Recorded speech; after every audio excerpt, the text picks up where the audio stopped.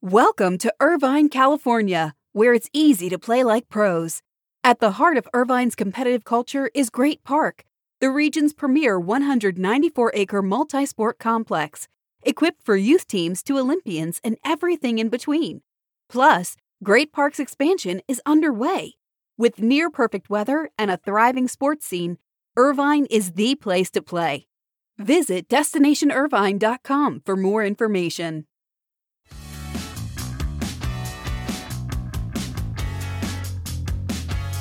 This is your morning buzzcast for Friday, May 6th. Happy Friday. I'm Abe Madcore. I was in New York City for a few days. Great to see so many people and meetings and for preparation around our Sports Business Awards on May 18th. Remember, get your seat now. Seats are going fast for the Sports Business Awards on Wednesday, May 18th. What an event weekend we have coming up. But let's get right to the news because there is a lot of intrigue around the sale of the Denver Broncos, and it could be coming to a resolution soon. The Broncos are vehemently denying a report by longtime Broncos watcher Woody Paige that a successor to the late Pat Bowlen as Broncos owner could be clear as early as today. He reported that the Broncos ownership bids have been reduced to 2 finalists, and one of the prospective buyers spent Thursday at the team's headquarters. Now, Paige reports, which the team denied, that the pair of front-running candidates to become the next owner of the Broncos are 1, Rob Walton, and 2, a group headed by Josh Harris.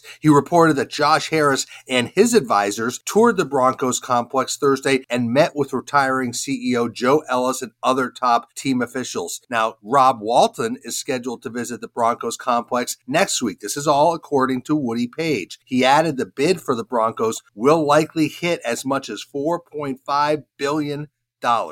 He also reported that Rob Walton is the favorite. Now, remember, we have talked about Walton before on the Buzzcast. He is a Walmart heir. He's worth approximately maybe more than $60 billion.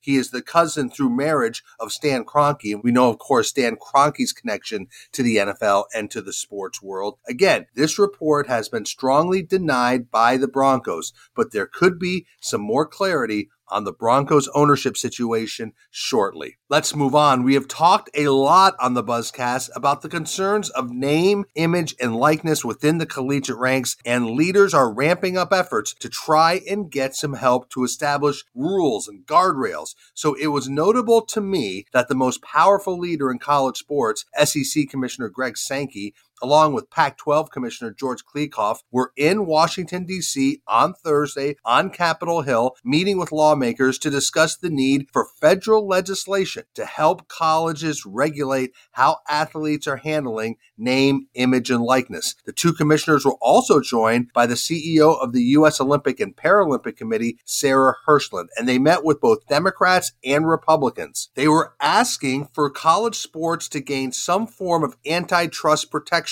They believe that moving to a more pay-for-play or professional model around revenue-generating sports such as football and basketball will lead to fewer collegiate opportunities for Olympic sport athletes, and that's why Hirshland was involved. These leaders, specifically the collegiate sports leaders, desperately want federal legislation around name, image, and likeness. They see name, image, and likeness as a train rolling down the tracks out of control. But the question is, will Congress have any interest in taking this up? Right now, we have seen no indication that this is high on Congress's priority list of things to do. So certainly an issue to watch. Let's go back to team deals because another big brand and another big deal that is worth keeping your eye on came up from the Financial Times, who reported yesterday that Redbird Capital Partners founder Jerry Cardinale is in talks to acquire the Serie A club AC Milan. Now, Redbird Capital, Jerry Cardinale, have been very active in the team investment space, including a major investment in Fenway Sports Group. So Jerry Cardinale would look to buy AC Milan from the U.S. hedge fund Elliott Management. This would mark a significant move by Redbird Capital Partners and Jerry Cardinale. And today could mark a key day for Todd Boehly's group to inch closer to landing to Chelsea, because the groups reviewing the bids for that team will seek formal approval from the British government to make Boehly's group the club's new owners. And we've noted that the final price on that for the team itself could be about $3.7 billion.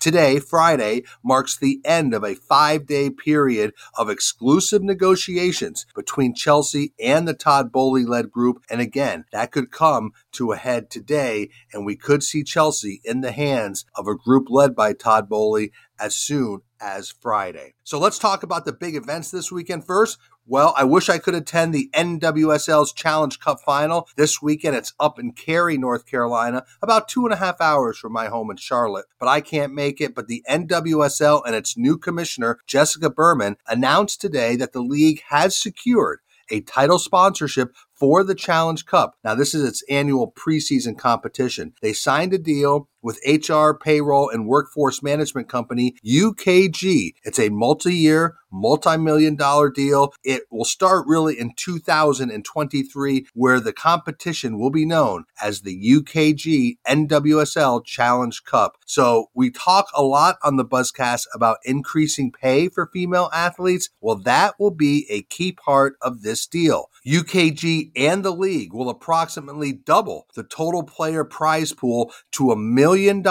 in 2023. So a good deal for the NWSL. This will help players. So UKG, becoming the title sponsor of the Challenge Cup. Elevate Sports Ventures negotiated the deal on behalf of UKG. Elevate will also assist in strategy and activation for the partnership. Another event that will be special this weekend that I was scheduled to go to, that is the inaugural Miami Grand Prix. It's one of the most sought after and expensive tickets in F1 history. I spoke to a number of people this week who are all heading to Miami. They're there now. It's going to be quite a race. We've talked about this race since it was announced, and we said it would be a true spectacle and a true experience, and uniquely Miami. When you think about what Stephen Ross and Tom Garfinkel and that team has done recently, they had to finish the Dolphin season. Then they had the Miami Tennis Open on the grounds at Hard Rock.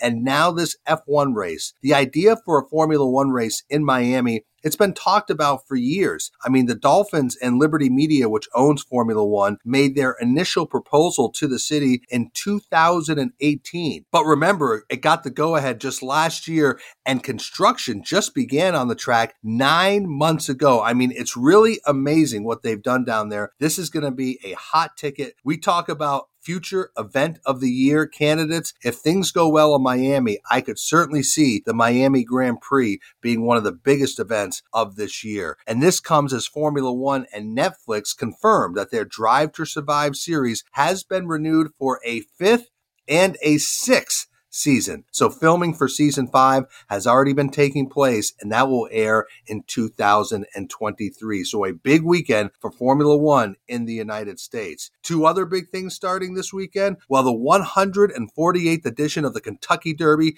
it'll feel a little bit more familiar on Saturday at Churchill Downs, as they will welcome back a capacity crowd for the first time since 2019. Remember, the 2020 event was shifted to September. Last year's event was held in May, but it was held with limited capacity. I think there was only about 23,000 fans in attendance. So expect a far larger crowd on Saturday, north of 100,000 people. Zandon is the favorite to win. Post time at 6:57 Eastern Time. Mint juleps for everybody. I look forward to that. And finally, the 2022 WNBA season tips off tonight as the Chicago Sky look to defend their title. This is a big time, a big moment in time for the WNBA. Remember, the league is starting its 26th season, and it comes after the league had an equity raise of $75 million.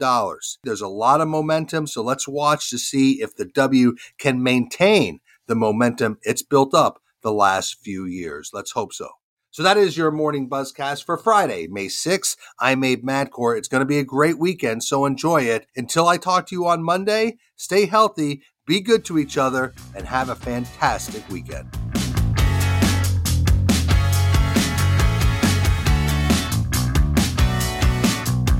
Welcome to Irvine, California, where it's easy to play like pros. At the heart of Irvine's competitive culture is Great Park, the region's premier 194-acre multi-sport complex, equipped for youth teams to Olympians and everything in between. Plus, Great Park's expansion is underway. With near-perfect weather and a thriving sports scene, Irvine is the place to play. Visit DestinationIrvine.com for more information.